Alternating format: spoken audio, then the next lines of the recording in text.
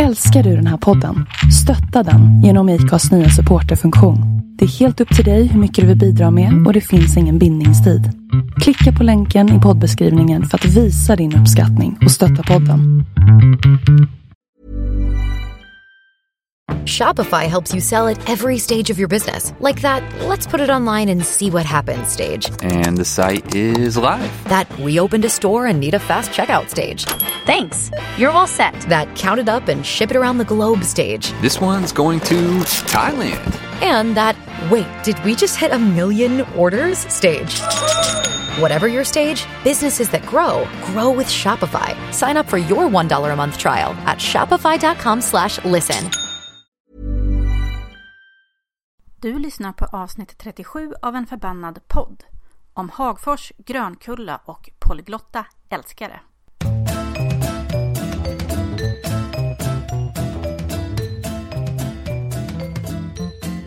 Hej Sofia! Hej Katta! Nej, nu kör vi. Ja. Det här är tagning 13, 20, 200. Det går inte så bra idag. Jag drack saft innan så att jag har väl fått den här, blivit så här sockerhög eller vad fan det är folk säger att man kan bli. Obs, jag tror inte på att man kan bli det. Du, på tal om socker och att bli hög på socker och sockeröveraktiva barn, så var det en skitbra vetenskapsartikel om det i DN här för några veckor sedan. Om att det blir för båg? Ja, att det är bullshit. Även det här med sockerberoende, sa de. Ja. Det är bullshit. Och också att det här med att sötningsmedel skulle vara någonting, det är också bullshit. Därför att man testade i så höga halter på en mus och en människa får aldrig i sig så höga halter av men det är ju som när för något år sedan så kom det ju upp att vindruvor, att det var så mycket gifter i dem. Och alla bara, åh gud, men jag måste sluta äta det för att det är farligt för mig. Reagerade många, inte jag. För grejen är att för att få i dig de gifterna så att det skulle vara skadligt för dig var du tvungen att äta 400 kilo vindruvor. Och det är ju någonting som man gör ganska sällan. Alltså för det är alldeles för dyrt. Ja, det är att för göra dyrt. Det. Däremot så tycker jag ju att det är ju bra att kanske tänka på gifterna med tanke på att de som arbetar med vindruvorna utsätts för dem. Ja. I vilket fall som helst, vad är du förbannad på, Katta? Det ska jag berätta för dig, Sofia. Jag är förbannad på takdropp. Och då tänker man så här, men Katta, vilken jävla hater du är. Takdropp, det är ju trevligt. Det är vårkänslor, det är snön smälter, det är härligt. Ja, och det är det. Om inte takdroppet är på insidan av huset. För då är det faktiskt ganska ohärligt att vakna till vid tiden på natten. Så här, vad är det som droppar? Bara gå upp och kolla kranen, sa min man. Jag bara, det är inte kranen. Det låter på vinden. Och min första tanke då, eftersom jag är jag, det var ju, herregud, det är någon på vinden. Så det är spöken eller en mördare. Eftersom mördare och spöken är ju kända. De låter ju ofta precis som vatten som droppar. Ja. Per öppnade vindsluckan och fick en vattendroppe i huvudet. Det på natten, vi skrattade mest åt det. Det var inte så mycket att göra åt det här. Vi fick sätta ut några hinkar. Det har slutat droppa därför att det var antagligen så att det blåste ju liksom på tvären här igår. Och vi har tydligen någonting som är en kanske öppen taknock eller något sånt där. Så att det har blåst in snö under liksom tak pannorna eller vad fan det heter. Takplattan. Så har det liksom kommit in och så var det som smälte. Så det är inte så att det tydligen läcker per se. Men vi kanske måste kolla om det finns en liten trasig takgunkimoj där uppe i Du, nu tänker jag vara brutalt ärlig mot dig. Det var dålig sak att vara förbannad på. Förlåt. Nu blir jag förbannad. Kom med något mer. Sen så vaknade jag av att det droppade på morgonen också. Ja, just det. Men då var det kiss. Och inte från mig. Och inte från Perre. Inte från Perre, jag hade gått till jobbet. Det var från ett av barnen. Så det var en blöt natt, kan man ju säga. Ja. Förlåt, jag har ingen mer. Jag är en sån lycklig harmon. Nej, fan, jag har gnällt på skitmycket saker. Anledningen till att jag vill hetsa dig och komma på något mer som du är förbannad över är för att jag inte vet vad jag själv är arg över. Men det är lite ovanligt. Ja, alltså jag är ju arg över ganska mycket. Är du? Kanske inte applicerbart på någonting som går ut som folk kan lyssna på. För det är lite så här relaterat till arbetsliv och sånt som man kanske inte ska ta upp. Du, ska vi prata om böcker? Böcker? Har vi läst några sådana? Ja. Hur många har du läst? 3. Har du läst 6 böcker? Jag har läst 3 böcker faktiskt. Jaha, har du? Vad då för några? Jag har faktiskt läst De polyglotta älskarna. Är det 3 böcker? Jag skojar bara. Ja, det är 3 böcker av Lina Wolf. Och sen har jag läst Flickan med snö i håret av Nini Schulman. Och sen har jag läst Sara Lövestam. Sanning med modifikation heter den. Jag bara modifierat. Nej, men sanning med modifikation. De 3 har jag läst och lyssnat på. Ja. Sen, jag har faktiskt läst ganska mycket till. Men jag har kommit in i en sån här startitis-period. Så jag börjar på sjukt mycket böcker och jag börjar på sjukt mycket stickprojekt. Du startar det mesta just nu? Ja, jag gör det. Det är väl någon sån här sista rycket innan jag ska börja jobba heltid, tror jag. Så du kommer sitta med sjukt många halvfärdiga projekt lagom så att du börjar jobba. Kul! Peppigt upplägg.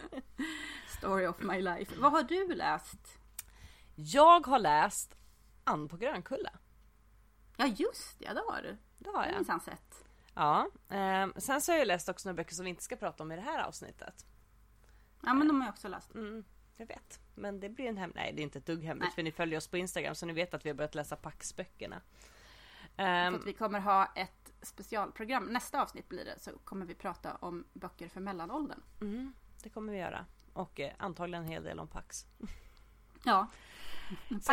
Sen så läste jag faktiskt en novell av Karin Boye som heter Ella gör sig fri. Och jag insåg nämligen att jag ju typ inte läst någonting av Karin Boye ever. Förutom jag visst gör det ont när kroppar brister. Ja, det gör nog jävligt ont. Skitont, men det var inte det. Det är inte det hon har skrivit. Knoppar. I Huddinge, centrala Huddinge, så sitter det ju en Karin Boye-staty. Det för mig att hon sitter på en bänk, men hon kanske står någonstans bakom något av bostadshusen. Hon bodde nog i Huddinge ett tag. Hon har någon Huddinge-anknytning. Har hon inte det? Ja, jag tror det. Nej, så det är det jag har läst. Men börjar du med Ann. Alltså grejen är, Ann på Grönkulla, det är ju inte en obekant historia alls för min del. Jag såg ju serien, jag har aldrig läst böckerna. Nej, inte jag heller. Det var det jag kom på. Att jag såg serien när den gick. Och det var väl kanske sent 80-tal. Någon gång på 80-talet gick de i alla fall. Och de var ju oerhört populära. Eller populär serie. När den gick i tv-format. Och böckerna såklart också har ju varit extremt populära i så många generationer. Men jag insåg här i början av året att, det måste ha varit precis efter nyårsafton, att jävlar, jag har inte läst Ann på Grönkulla. Och plötsligt så drabbades jag av ett sånt sug att jag sprang inte till biblioteket och lånade den, men jag loggade snabbt in på bibblan och lånade den, och sen så kom jag på att den fanns i min bokapp också, så jag varvade mellan att läsa och att lyssna på den faktiskt. Jag tror att det här är min första skönlitterära bok jag har lyssnat på i ljudboksform. Och det var en bra upplevelse faktiskt. Inte minst för att det var väldigt lugnt på jobbet förra veckan. Och då är det rätt smidigt ändå att kunna sitta och lyssna på en ljudbok. Utan att känna att man sitter och läser en bok. För det skulle kännas fel på jobbet. Men att lyssna på en bok, det är okej. För då kan man ändå göra andra saker samtidigt. Men jag vill bara säga att han som spelade Matthew i serien tyvärr död. Men han var ju också med i Lida Mystery, Stephen King-filmen. Och även i The Straight Story, som är en svinbra film av David Lynch och som inte alls är konstig. Utan... Nej, den är en av de finaste filmerna jag vet. Det är en bror som åker över hela, undrar om det är över en hel delstat eller vad fanken det är i USA. Jag kommer inte riktigt ihåg hur långt han åker, men det är jävligt långt i alla fall. Till sin andra bror på sin traktor. Och så handlar det om den resan. Kanske man skulle se någon gång. Alltså det är så roligt med den här tv-serien Ann på Grönkulla, för det är länge sedan jag såg den. Alltså jag tror inte jag har sett den sen den gick på tv när jag var liten. Men ändå så är deras utseenden så inpräntade. Verkligen. Alltså de är så här fastnat på, så fort jag började läsa boken så är det de. Jag var tvungen att gå in på Internet Movie Database för att se ifall det här var liksom någonting som jag hade fabricerat i efterhand. Men Marilla såg precis ut i mitt huvud som hon gjorde på bilden.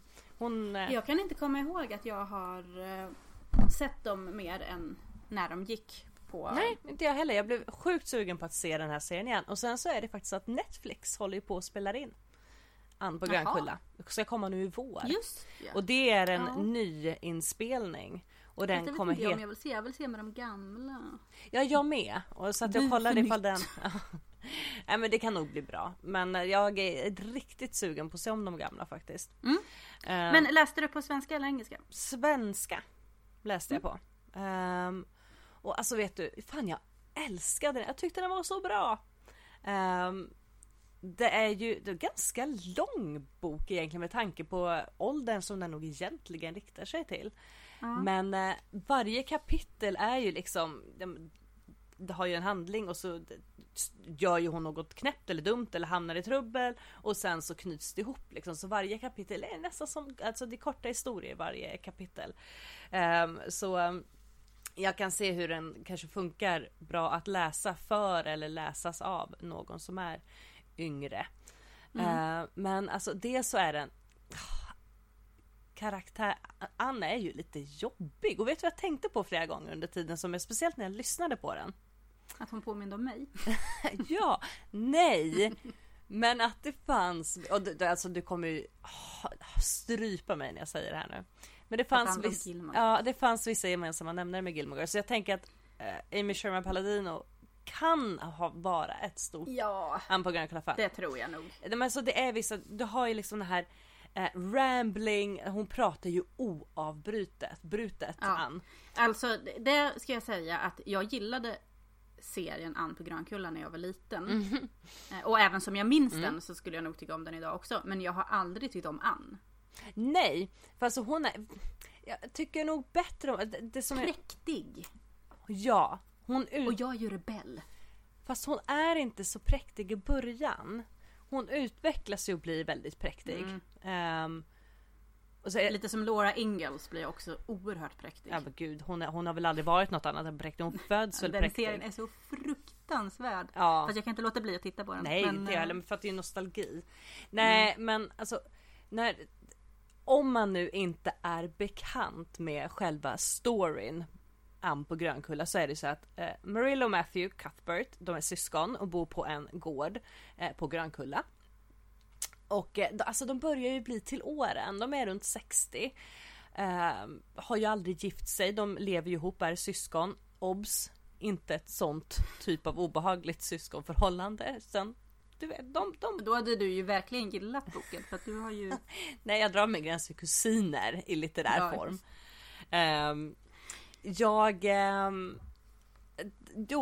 De behöver lite hjälp, så de bestämmer sig för att skicka efter en liten gosse från barnhemmet.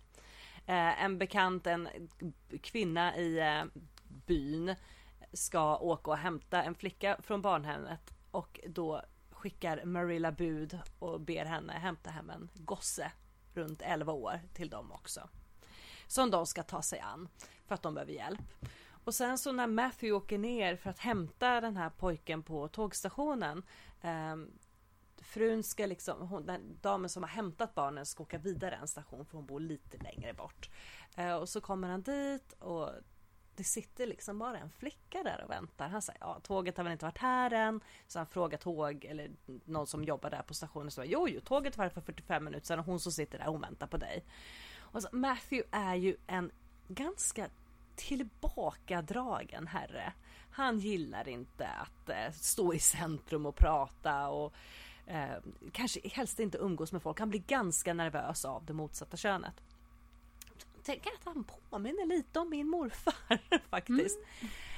Men när han bestämmer sig, han måste ju ta med Anne hem, för han kan ju inte lämna henne där på stationen. Hon är 11 och pratar oavbrutet. Och hon är alltså, man blir lite tagen tycker jag ändå av Ann, för hon kommer ju från en ganska dyster bakgrund. Hennes föräldrar dog i febern. Hon klarade sig. Ja, så hon har ju liksom hoppat runt på olika fosterhem och mer eller mindre varit barnflicka, husa åt folk, fast hon är ju liten. Hon är liksom 11 år när hon kommer till Grönkulla, och då har hon varit runt i flera familjer, men får alltid gå vidare till en annan familj för att de har inte tid för henne. Någon dör, någon gifter om sig och sådär.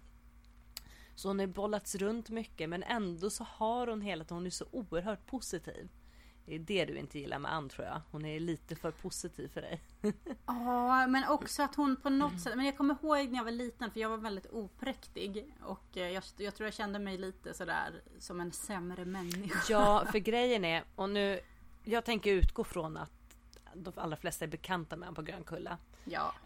Så jag tänker berätta fritt kring den här boken. Hon får ju stanna såklart hos Matthew och Marilla. Såklart, för annars hade det varit världens kortaste bok. Och Marilla upptäcker vissa brister kanske i Anns uppfostran, men samtidigt som Marilla på ytan är ganska bister och lite arg, så är hon också oerhört charmig tycker jag. Älskar Marilla, älskar Matthew också.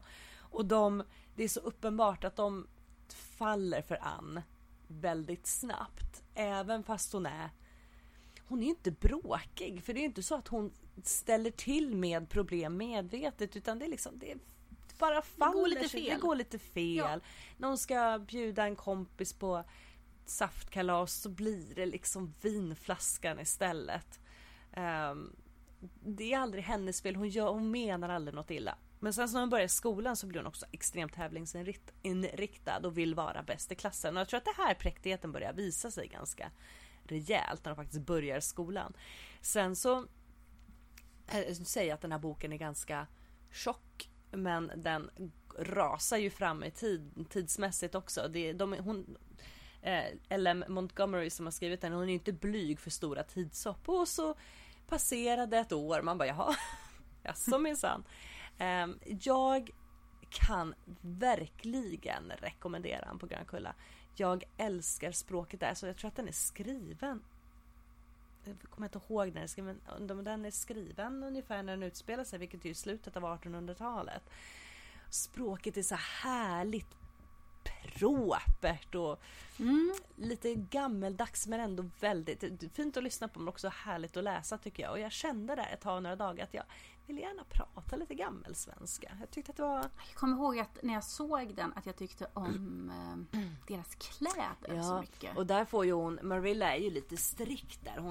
Hon syr ju upp kläder åt Ann, men det blir ju aldrig det här.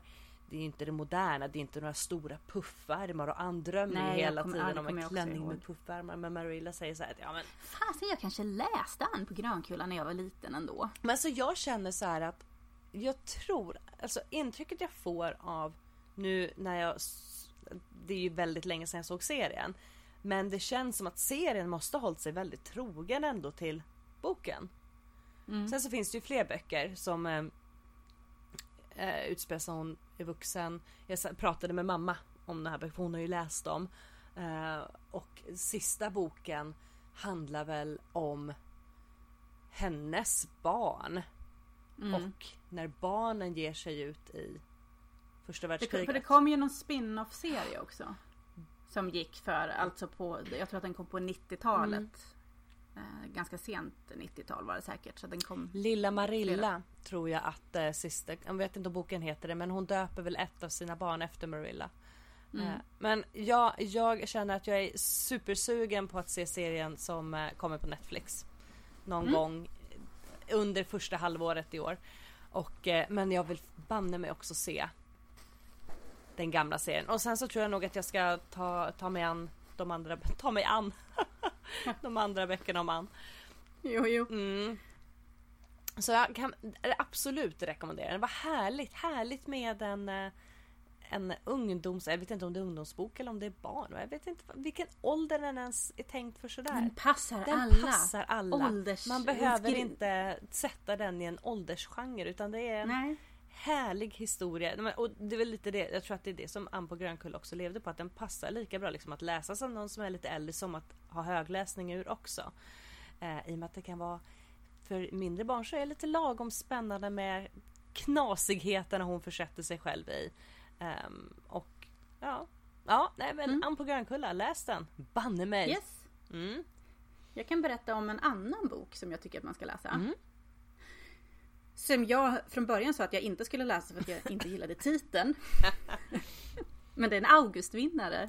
Och det är de polyglotta älskarna. Gillar du inte den titeln? Nej. Jag tyckte den var jättekrystad. Jag ska aldrig läsa en bok som heter något sånt här. Men när man läser boken så förstår man varför den heter som den gör. Och titeln är genial. Polyglotta betyder flerspråkiga. Det har man ju fått googla. Ja, visste inte du det? Nej, uppenbarligen inte. Jag visste väldigt lite om den här boken. Det var en slump att jag började läsa den. Saken var att vi åkte till Branäs häromveckan och jag hade laddat ner Flickan med snö i håret i min lilla boklyssnarapp som ljudbok, och så tänkte jag att jag skulle lyssna på den för att den boken utspelar sig i norra Värmland där vi höll till. Men min bokapp, eller min ljudboksapp hängde sig så jag kunde knappt lyssna på den boken och jag bara, men då måste jag läsa någonting, och sen så fick jag upp den som ett tips och jag bara kollade lite i den. Så jag läste faktiskt hela boken på mobilen. Och det gjorde jag på ganska snabbt ändå. 2 dagar kanske, eller 3. Jag tyckte den var jättebra. Och mycket av den som var bra var att jag inte visste vad den handlade om. Så att jag kan inte berätta så himla mycket. Du vet fortfarande inte vad den handlar om. Nej. Precis. Nej, men jag fattar varför hon fick Augustpriset för den här boken. Det är 3 olika berättelser ur 3 olika personer. Eller om 3 olika personer. Och deras historier går in i varandra. Alltså de hör ihop, de här 3 personerna. Fast inte på ett helt självklart sätt. Okay. Så att man fattar inte förrän man har läst en bit in i varje berättelse varför den personen. Det är lite som din favoritfilm. Vilken av Love dem? Actually. Jaha, är det min favorit? Nej, jag vet att du tycker jätteilla om den. Men jag tyckte jag jätteilla om den. Love Actually. Vilken fan är nu det? Ja, men det är ju den här julfilmen. Ja, just den tycker du inte men jag tycker inte jätteilla om den. Men jag fattar inte varför alla älskar den så mycket. Jag älskar den inte. För att Alan Rickman är med. Ja, men det är ju typ den enda lilla biten. Är inte den så här ganska såsig kärleksfilm? Klart det är. Love Actually. Jo, och så är det någon som är otrogen och sådär. Nej, men jag tycker inte jätteilla om den. Jag vet inte var du har fått det ifrån. Alltså, jag ska hitta det avsnittet när du dissar mig för att jag säger att den är bra. Ja, men att jag dissar dig för att du säger att någonting är bra, det har ingenting med vad jag tycker med verkligheten. Men den här är i alla fall jättebra. En sak, alltså hon skriver så jäkla bra. Så att de här 3 olika berättelserna, det är ju ur olika personer som, det är olika personer som berättar dem. Så det tar lite tid att komma in i varje berättelse. För att hon ändrar ju språk efter personen som skriver.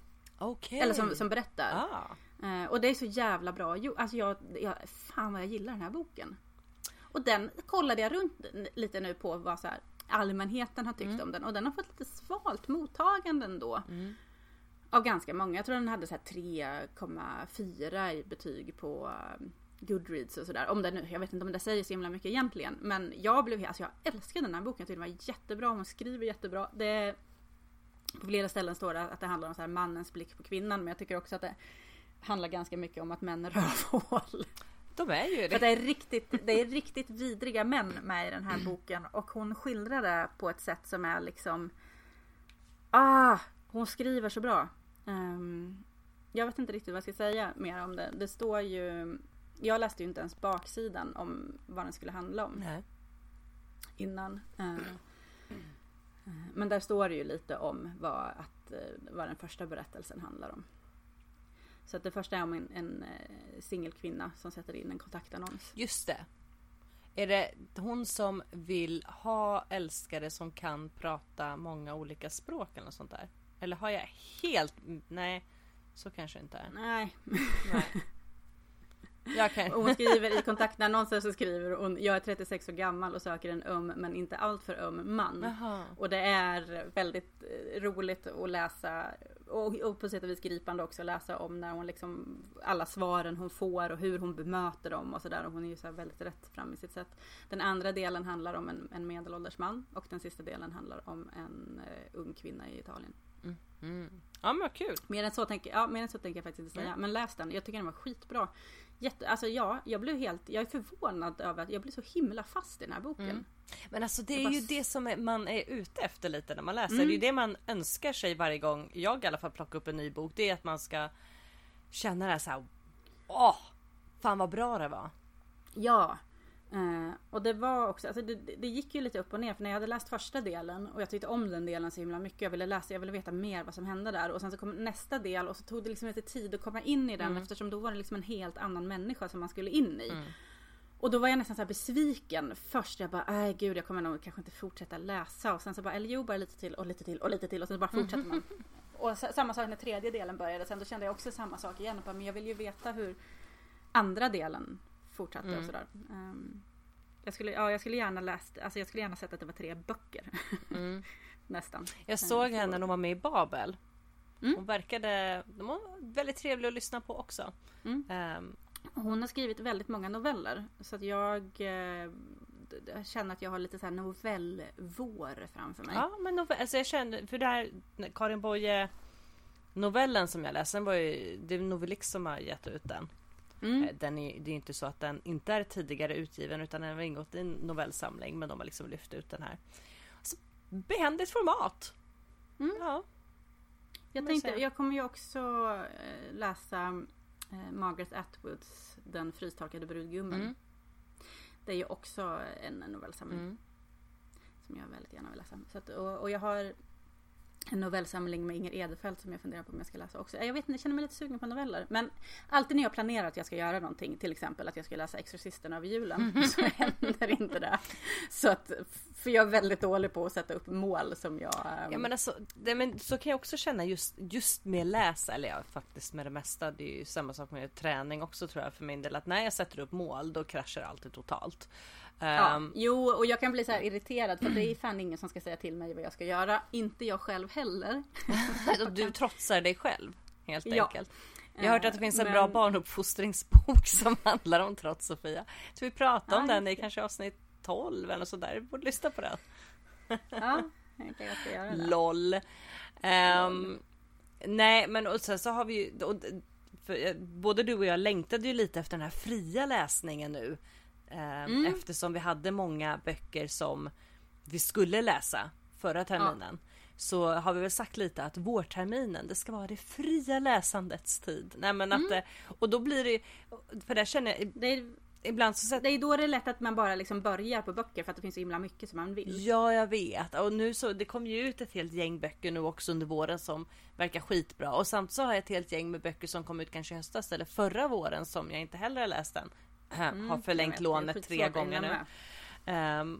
Och så också just när man sitter och bläddrar i de här bokapparna, så är det ju väldigt lätt att snubbla på någonting som bara, men varför inte? Ja, varför inte? Men jag kan ju prata lite om Flickan med snö i håret då, eftersom att det var den jag skulle ha lyssnat på när jag var i Branäs. Ja, var det Ninni Schulman? Ja. Jag lyssnar på hennes podd just nu. Ja, så där. Började jag lyssna på igår. En skrivpodd. Ja, just ja. Nej, den har inte jag lyssnat på än. Men däremot har jag lyssnat på Flickan med snö i håret. Det är en deckare som utspelar sig då i norra Värmland, Hagfors. Man pratar även lite om Sysslebäck i den. Och jag var ju i Sysslebäck nu. Branäs och Sysslebäck ligger väldigt nära varandra. Och de pratar om Torsby. Där det är så mycket. Och man åker det beror på vilken väg man kör. Men man kan köra genom Hagfors när man kör till Branäs. Så att jag tycker att det kändes kul att läsa om en bygd som har funnits i mitt liv. Det är ju min pappas uppväxt. Men är det här en av de här böckerna, för hon har väl en serie som kallas för Hagfors-serien, tror jag. Det är den. Så, och det då handlar det om en journalist, eller hur är det? Ja, precis. Som heter Magdalena. Och i den här första boken så är det en 16-årig tjej som heter Hedda som försvinner på nyårsafton från sitt hem utanför Hagfors då i Värmland. Och så är det 2 poliser som ska utreda det som heter Petra och Christer, och de har väl jobbat ihop så här jättelänge och ganska tjenis med varandra. Och sen så har vi då också Magdalena Hansson som är journalisten, som liksom är huvudpersonen, kan man säga, i boken. Hon har bott ihop med sin man. Hon har precis skilt sig från sin man. Och flyttat tillbaka till Hagfors från Stockholm med sin 6-åriga son Nils. Och det har varit en ganska jobbig skilsmässa, och det är ganska jobbigt mellan henne och hennes exman, eftersom att hon då har tagit med sig Nils och så pass långt bort. Ja. Så han får ju bara ha Nils varannan helg. Oj då. Ja. Så det handlar mycket om det. Också. Och jag lyssnade ju på det som ljudbok då, lite upphackat eftersom att tydligen så kunde inte jag lyssna på nedladdade ljudböcker i min telefon. Jag tänkte att du hade samma problem som mig annars med ljudböcker. Att så fort man sätter på en ljudbok så är det någon som absolut ska prata med en. Nej, det problemet har vi också. Sen hittas en ung flicka mördad i Hagfors då. Och då uppstår ju frågan vem hon är. Om det är Hedda Losjö som har försvunnit eller om det är någon annan. Och jag gillar den här boken jättemycket. Jag visste inte alls vad jag skulle vänta mig. Jag var ju lite ute efter om jag skulle lyssna på Kepler. Ja. Men sen så var det Ann-Helén Lestadius som tipsade om Ninni Schumann när vi träffade henne. Och så tänkte jag, fan, jag vill nog läsa eller lyssna på henne istället. Och tänkte att jag skulle lyssna på den i bilen upp, och sen så när vi var i Branäs då. Och så kollade jag upp lite så här, vilken bok man skulle köra på. Och det här är ju då en serie med, jag tror att det finns i 6 eller kanske till och med 7 delar. Släppte en ny precis i samband med Crime Time Gotland. Ja. Och jag kommer fortsätta lyssna på de här böckerna. Det är så här ganska skönt. Och det är väldigt mycket så här, ja men det är så här svensk. Och jag kan känna igen så mycket från min uppväxt. Det är så här taco, gratäng på fredagen och hur de mår av det liksom bylivet. Man växer upp liksom i en liten håla på landet. Jag växte ju upp, eller jag föddes i Örebro, men sen flyttade vi ner till en liten håla som heter Löddeköpingen. Jag trodde du skulle säga att Örebro var en liten håla. Jag bara wow! Nej du, Örebro är Sveriges metropol. Nej, vi bodde inte ens i Löddeköping, för vi bodde i en liten förhåla till Löddeköping som heter Hofterup. Men det är ett charmigt namn tycker jag, Hofterup. Jag tycker de har charmiga namn på många ställen som inte är Stockholm. Det tycker jag också. Hofterup var väl kanske inte jättecharmigt att komma till och inte prata skånska och sådär. Och jag hade nog inte så jättecharmig tid när jag gick i högstadiet i Löddeköping heller, kan jag säga. Det är synd att ortsnamnen inte är en indikation på hur pass trevlig orten i sig är. Faktiskt. Löddeköping skulle man nog kunna skriva lite crime om. Jäklar vad det har hänt grejer där under min uppväxt med.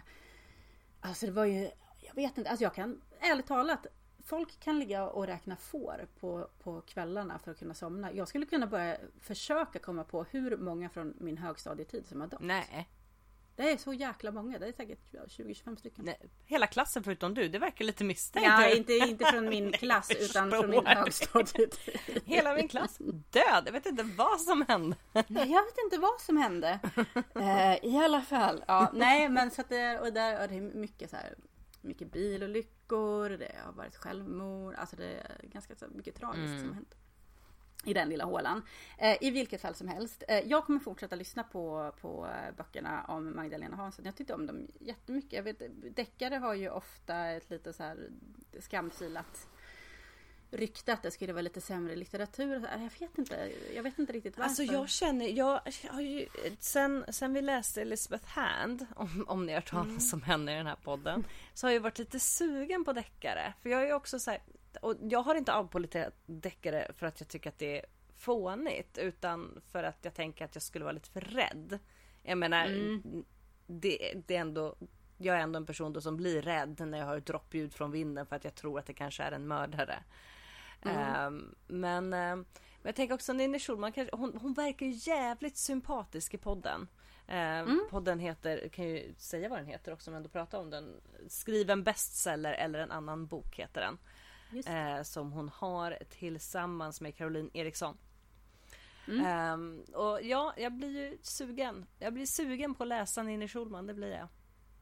Jag kan rekommendera dig att göra det. Jag tyckte det var... Ja, nu lyssnade jag i och för sig och läste inte, men det var bra. Man kommer in i boken snabbt. Det är ett par olika historier med att hålla reda på, men jag tycker ändå inte att det blir rörigt liksom. Jag tycker att det är något så trivsamt i att bara följa liksom. Ja, nu händer det lite tragiska saker. Men som sagt, det gjorde det ju min uppväxt också. Det är som att läsa om mitt liv. Nej, inte riktigt. Men jag gillar den. Jag kommer fortsätta. Kul. Med serien. Över till din nästa bok. Ja, nej, det är ju bara en jättekort novell av Karin Boye. Alltså den var på 15 sidor. Så alltså den är ju verkligen superkort. Jag vet inte ens om jag ska kunna prata om den. Nej men fast jag kan ju prata om varför jag ville läsa den. Ja, som sagt därför att jag inte har läst någonting av Karin Boye. Förutom då i gymnasiet när jag skulle musiksätta en av hennes dikter. Måste varit i gymnasiet som jag gjorde det. Och då musiksatte jag just den. Den heter säkert inte Jag visst gör det ont när knoppar brister. Men den dikten musiksatte i alla fall till som något så här projekt i musiken i första ring på gymnasiet. Jag blev en trallvänlig liten trudelutt kan jag säga. Jag var mycket tacksam att musiksätta, det får jag ju säga. Finns den inspelad? Som tur är inte. För nu kan jag minnas den som en trallvänlig trudelutt utan att liksom få minnena grusade av faktisk inspelning. Jag tror att jag spelade ju i ett par olika band. Och vill gärna minnas att fan vi var rätt bra, men alltså det var vi nog inte. Men vi var charmiga och vi kom långt på skärmen. Vi kom långt på att vi var ett tjejband också, får jag säga. För det fanns inte så många sådana. Men vi gjorde en jävligt bra version av Kalle Kamel, ska du veta. Jag levde ju väldigt länge i illusionen om att jag sjöng bra. Ja, jag med. Och det gjorde jag faktiskt ända tills för några veckor sedan när jag laddade ner den här appen som alla har och sjunger. Just det. Ja. Sing heter den där. Smul, ja. Smule. Alltså grejen är, men nu tror jag på riktigt, för jag har ju också upplevt, jag vet att jag kunde hålla en ton när jag var yngre. Ja, alltså jag har ett minne av att jag kunnat göra det också. Ja, men alltså, när jag hörde mig själv i den där jäkla appen nu, då men jag... Alltså jag sjunger inte Bed of Roses så som jag trodde att jag sjöng den, kan jag säga. Det lät inte likadant i mina öron som det brukar göra i mitt huvud. Nej, jag tycker också att jag sjunger rätt. Jag tänker vadå? Det funkar väl när jag står och scrollar med när jag diskar. Och så brukar Eddie ropa, mamma, jag hör inte tv, kan du sjunga tystare? Nej, men alltså jag tror också att röster utvecklas och ibland inte till bättre vad det gäller sångmässigt. Uppenbarligen inte. Jag skulle ju dock ha kunnat ta en hint, som man säger, när jag vid något tillfälle var ute och festade med en kompis. Det var när vi bodde i Lund. Och vi pluggade ihop. Så att vi hade inte känt varandra så himla länge. Och så var vi på någon fest och så kom den här äckliga jävla gitarrsnubben. Ja. Men då lyckades jag få honom att spela Guns N' Roses. Winning! Och så tittade jag på min kompis Maria och bara, nu ska du få höra mig sjunga. Och hon bara, okej då. Jag var inte så jätteintresserad. Och sen så kom jag ihåg att jag bara skulle börja sjunga. Och det kom inte ut så som jag tänkte mig att det skulle göra. Och jag tittade på Maria som så här backar och ser mer och mer så här skrämd, skärrad, förtvivlad, besviken ut. Ja, men alltså... Och där kanske jag skulle ha lärt mig att men jag kan inte sjunga. Men det gjorde jag inte. Nej, men har inte vi pratat om den här karaokedrömmen i podden förut? Jo. På något sätt att jag liksom tänker att om jag bara gick till en sån här karaokeställe, det finns ju ganska många. Så skulle man bara och så skulle jag säga alltså, och tyvärr när jag sitter så här, för det här fantiserar jag ju ofta om i samband med att jag lyssnar på Spotify. Och då ofta kanske till exempel när jag lyssnar på Missy Elliott så tänker jag så här, men jag kanske skulle kunna rappa sådär. Ja, det har jag också tänkt några gånger att jag kan. Och det kan jag inte, har det visat sig. För grejen är att när jag låtsas i mitt huvud att jag står på karaoke-scen och så har jag liksom så här, ja men du vet, jag tänker så att vi kanske sitter vi sitter runt ett bord och så börjar den här låten med Missy Elliott. Jag tänker så här, det är inte jag som har önskat den utan typ en kompis som är på sätta dit mig. Jag bara, nu ska jag visa er. Och så går jag upp och river av dem så perfekt. Och alla bara, wow, Katta är awesome. Jag tror inte att jag ska testa den. Jag kan ju säga så här att min dröm har ju gått från att jag såg Guns N' Roses live i Paris 91 och bara, gud, jag ska ju stå på den här scenen och sjunga och jag bara, det här ska jag säga, det här ska jag prata om, det här är mitt och det här ska jag sjunga och sen bara, nej, blev jag lite äldre och lite mer realistisk och bara, men en klubbspelning Nalen räcker. Ja, nalen räcker och sen blev jag ännu äldre och jag bara, nej, men vi kanske kör karaoke och nu är jag lite mer så här. Fast om det skulle vara så här fest med jobbet och sen så men alltså, du och jag kanske ska hyra en karaoke-maskin och köra själva. Ja, jag tror vi skulle ha jätteroligt. För jag tänker att jag kommer kunna sjunga som Katy Perry gör på Candy med Iggy Pop. Ja, men det är klart. Och jag ska rappa som Missy Elliott också. Ja, precis. Alltså, i min dröm så kan jag också dansa lite så här, så att jag står och ser cool ut på scenen. Inte så här som jag skulle ska jag berätta om Sara Lövstam? Jag kan ju bara säga så här, Karin Boye, fantastiskt språk. Jag tänker inte prata så mycket om. Ella gör sig fri. Hon bestämmer sig för att hon vill skilja sig från sin man. Och den här utspelningen liksom gavs ut på 40-talet. Så jag tänker att det var väl lite banbrytande att få skilja sig eller att ta steget. Men 15 sidor. Alla kan läsa Boye. Och nu kan jag också säga att jag har gjort det. Så yeah. Ja. Så du menar att hon är simpel? Nej, jag menar att det var det var faktiskt betydligt mer det var mer lättillgängligt än vad jag trodde att det skulle vara. Faktiskt. Jag vet, vi läste Karin Boye på högstadiet tror jag. Eller var det gymnasiet? Ja, någon gång i alla fall. Men jag minns inte jättemycket. Men jag har läst Sanning med modifikation av Sara Lövstam. Hon är sån här människa som jag alltid har vetat vem det är. Och jag vet inte riktigt varför, men jag tror att att det började med att jag läste hennes blogg för länge sedan. Okej. För när jag kollade upp henne nu så stod det att hon har varit SFI-lärare från början. Jaha, ja. Och att hon sen började skriva böcker. Och det började hon göra ganska sent. Det var ju typ 2010 eller något sånt där. Kanske, eller 2009. Det här är hennes 6:e bok. Och det är en deckare. Okay. Fast den är ju inte riktigt...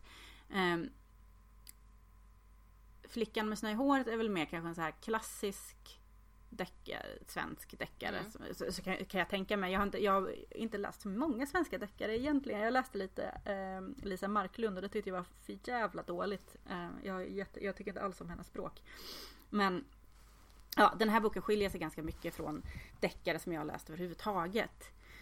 Den handlar om Koplan. Han är 25, kommer från Iran och lever som papperslös i Sverige. Så han måste hitta ett sätt att försörja sig, så han sätter in en annons på Blocket om att han är privatdetektiv. Okay. Och kan hjälpa folk. För att han vet ju hur det är, alltså han vet ju hur det är att gömma sig. Så att han tänker att det kan jag i alla fall, och då om jag vet hur man gömmer sig så kan jag hitta människor. Och Pernilla svarar på den här annonsen och hon hennes 6-åriga dotter har försvunnit. Men hon kan inte gå till polisen med det här ärendet. Och då bestämmer sig Koplan för att han vill hjälpa henne. Och så handlar boken om det. Jag tyckte den var lite ojämn. Det var intressant. Alltså, jag gillade de här bitarna, liksom man får insikten i kanske hur det kan vara att vara papperslös i Sverige. Hans rädsla när han ser poliser, att hur han håller sig på helspänn. Hur han har lärt sig andas. Hur han har lärt sig försöker hålla pulsen nere, men han misslyckas med det hela tiden. Och Pernilla är ju psykiskt instabil också, och då Jag tycker att hon skriver bra, Sara. Det gör hon. Men det var liksom någonting som inte riktigt fångade mig med den här boken. Jag vet inte riktigt vad det var. Den har fått ganska bra mottagande. Den har fått bra betyg i princip överallt utom i GP. Och av princip så vill inte jag hålla med det som står i GP. Men där hade den boken fått en 1 och det tyckte jag var lite väl hårt. Jag tyckte att den pendlade mellan att vara en 5 och en 3. Den var lite ojämn helt enkelt. Men den var väldigt bra. Jag tycker att det är skitbra grepp att ta en 25-årig iransk papperslös kille som ser ut som Darin uppenbarligen. Och som också ser ut att vara mycket yngre än vad han är. Och göra honom till hjälten i boken. Eller detektiven liksom. Antihjälten får man ju säga. Det är det väl man brukar säga om huvudpersonerna i deckarna. Ja, jag tyckte den var bra. Jag tycker absolut att den är läsvärd. Den finns både som läs- och lyssnarbok på BookBeat. Det var där jag hade den. Men men som sagt, jag hade nog förväntat mig. Jag hade jättehöga förväntningar på den. Men den levde liksom inte upp till dem hela tiden. Sara har ju själv skrivit om den så att, till lättläst. Så att den finns också i en lättläst version. Det är jättebra. Då heter den något annat. Det kommer jag inte riktigt ihåg vad det var. Jag vet inte om jag har så mycket mer att säga. Det är inte en jättelång bok. Vad kan det vara? 200 sidor kanske? Eller 250. Det är första delen i en trilogi. Det ska komma 3 böcker om kopplan. Och de ska vara fristående. Då, så att man behöver inte läsa den första boken för att fatta den andra och så vidare. Jag vet inte. Det finns inte så himla mycket mer att säga. Skulle du kunna göra så? Bok. Alltså, säga utan att ställa frågan. Du bara säg att det har kommit en trilogi. Och även om de är fristående skulle du bara, men jag kör på 2:an. Nej, för jag är alldeles för anal för det. Jag måste köra från början. Nej, jag kan inte alls. För Ninni Schulman är ju också, hennes böckerna om Magdalena är fristående. Så de kan man läsa för sig. Men det finns ju säkert personer, alltså tänker jag, jag vill ju se hur Magdalena växer fram. Och även Margaret Atwood. Orcs and Crake-trilogin. De är ju helt fristående. Och jag hade andra boken före jag hade första. Men jag är också för men det skulle vara intressant. Jag känner att jag blir så här upprörd. Ja, nej men det känns fel. Det skulle vara som att sminka sig när man går och lägger sig. Det skulle vara intressant att höra vad ni lyssnare. Ifall ni kan hoppa in och liksom bara plocka bok nummer 2 i en serie som är fristående från varandra. Eller ifall ni är lika anala som vi är. Berätta. Det är kul att höra vad ni säger. Det är ofta väldigt roligt att gå in på Instagram precis efter vi har släppt ett avsnitt. För då brukar vi få svar på lite frågor ibland. Fortsätt med det. Hörru, vad ser du fram emot då? Jag ser såklart fram emot att Twin Peaks har fått ett nya datum. Säsong börjar. Ja, 21 maj. Det var den 14 maj. Men det var det inte, för den 21 maj. Det var den 21 maj. Som ni hör så har vi fortfarande sången. Carola. Som jag älskade när jag var liten. Hände. Ja, fan, det är en bra bit. Ingen visste vad det var. Det var den 14 maj. Gud, den hade jag glömt. Hallå, vi kommer få skivkontrakt. Ja, det eller... Det kanske är här det händer. Ja, precis. Tänk på det. Nu vet ni kommer minnas detta. Det var då de blev upptäckta och gav ut en förbannad... Nu sitter 600 personer och gråter ute i landet. Förlåt. Och att vi har pajat deras öron. Men det ser jag fram mycket emot. Jag ska börja jobba heltid 1 februari. Det ser jag både fram emot och inte. Jag är lite kluven till det där. Det ska på ena sidan ska bli skönt att komma iväg och vara produktiv för att jag är inte alls sån som är föräldraledig och går omkring och fixar en massa. Nu har jag signat upp mig på någon sån här utmaning som heter ordning och reda på 30 dagar. Ja, jag vet inte. Den är så här, men varje grej tar mellan 5 och 15 minuter att göra. Ena dagen så var det så här, men gå ner och släng 3 kartonger, flyttkartonger från källaren. 3 kartonger? Ja, men vad då ska... Vet du vad? På en kvart? Ja, och den dagen så var Alex hemma, turligt nog. Och det tog en hel timme för mig att röja undan allt bråte fram till kartongerna. Är det här del av din startitis? Det är mycket möjligt att det är det. För dagens uppgift var att man skulle berömma någon annan som gjorde något bra hemma. Och det har jag inte gjort. Jag tänkte att du kunde få berömma mig, men jag har inte gjort något bra hemma hos dig. Så. Nej, men du får gärna komma hit och göra mycket bra. För det finns mycket bra att göra här. Det är ett hem med potential. Ja, det är vårt hem också just nu, kan jag säga. I morse så svor jag för att det inte gick att gå igenom vardagsrummet utan att trampa på någonting. Det gör jag ofta här också. Men vad ser du fram emot?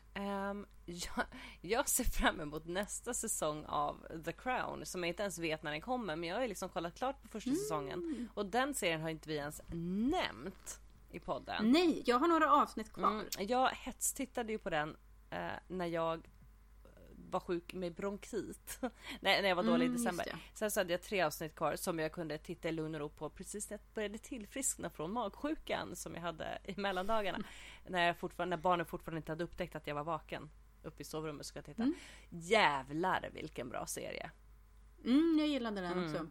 Och också. Eller gillar får jag väl säga, för jag tittar fortfarande. John Lithgow som Winston Churchill. Han är så jävla bra. Alltså. Jag drömde en gång en mardröm om honom. Och det är den läskigaste mardrömmen jag har haft. Jag drömde att jag sprang iväg, att jag var inne på en teater. Och så sprang jag omkring bland såna här röda draperier. Och sen tittar han fram.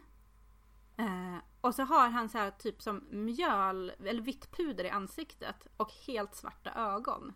Och sen jagar han mig inne på den här teatern. Och alltså fan, jag blir fortfarande så här skakig av den drömmen. Det skulle nästan kunna vara en scen från Twin Peaks-filmen Fire Walk With Me. Det var det röda draperier och läskiga gubbar. Ja, men det är ju... nej, men The Crown är ju... Har ni inte sett den så för guds skull, se den. Den är jättebra.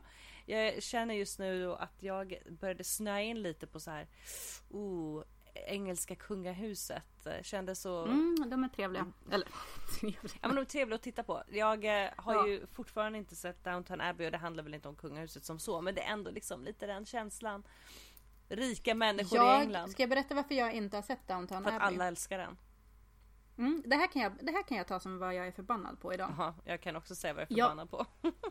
Jag har inte sett Downton Abbey för att jag och Alex skulle se den tillsammans. Och sen när jag jobbade så tittade han på den själv. Hur länge har du varit förbannad på det här? Ja, det här har ju pågått i säkert 2 år. Ja. Jag kom på en sak som jag är förbannad på. Och jag vågar nästan inte säga vad det är. Därför att det är ingen som kommer vilja lyssna på mig sen. Gud, men jag är med dig. Jag kommer fortsätta lyssna på oss. Tack, då har jag en lyssnare kvar. Då har vi en lyssnare kvar. För jag kommer... Nej, alltså grejen är... Och jag har ju inte sett den här serien. Men när någonting hypas så jättemycket som Skam hypas. Så har jag... Då tänker jag på min plansch som jag hade på väggen när jag var ungdom. Bara döda fiskar flyter med strömmen. Och så bara, nej, den här vill jag inte se. Det var samma sak när det blev ett jävla tjat om mineralpuder typ 2004. Jag bara, det här är skit, det här tänker jag inte testa. Sen så gjorde jag det till slut ändå, tyckte jättemycket om det. Men jag måste alltid ha en lång och ganska arg period av skepsis mot såna här superhypade saker. Just nu vill jag inte se Skam. Därför att alla pratar så mycket om det. Det kan... Ja, och det finns så himla mycket annat som jag vill se. Som till exempel handlar om engelska kungahuset. Ja, och alltså jag menar gymnasieångest. Alltså jag har ju haft det. Alltså jag läser ju hellre om gymnasieångest. Det finns så många bra böcker om det. Ja. Nej, jag känner också. Jag har en bekant som skrev att det enda på Facebook att det enda nyårslöftet hon hade var att inte se Skam. Och jag bara right there with tumme you. Upp, jag med. Jag ska inte titta på Skam. Och det säger vi bara för att vara mot Skam. Det är bara helt och hållet på pin, skiv och barnslighet som vi inte vill titta på Skam. Och det står vi för. Ja, såna är hade det varit vi som upptäckte det först hade vi kanske älskat det. Men det var inte det. Ja, men det hör inte hit. Nej, det hör inte hit. Får vi inte vara trendsättarna så tänker vi inte vara med. Nej. Och så är det med det. Så är det med det. Nu kan ni gå in på iTunes. Det här kanske vi skulle sagt innan. Och så kan ni gilla vår podd. För att vi är så rätt fram och ärliga med våra brister. Så att vi vågar säga vad vi tycker. Ja, ni kan gilla oss på Facebook och på Instagram. Och på vår poddblogg så har vi nu under januari fantastiskt många boktips från fantastiska personer. Under de senaste dagarna vi har haft Mats Strandberg tipsat om sina favoriter från 2016. Eva Gedin har tipsat. Flora Wiström. Alltså the list goes on. Vi har jättemånga kvar. Och det är jättemånga boktips. Vi har bett folk att tipsa om de böcker som de tyckte mest om, som de läste under 2016. Behöver inte vara utgivna under 2016. Och det dyker upp många pärlor. Ens TBR blir inte kortare. Men det är kul att se vad andra har läst och tyckt om. Det tycker jag också. Så det får vara veckans tips. Läs vår. Men gör det. Det är en trevlig poddblogg. Ja. Speciellt nu när vi bokar på den. Men med detta sagt, krama varandra. Ja, och titta inte på Skam. Eller gör det. Det kan inte vi bestämma. Om alla slutar titta på Skam och börjar hata det, då måste ju vi tycka om det istället. Så jag menar, fortsätt. Låt oss vara de där motströmmen. Låt oss vara tuffa. Ha det bra. Rock on. Hej.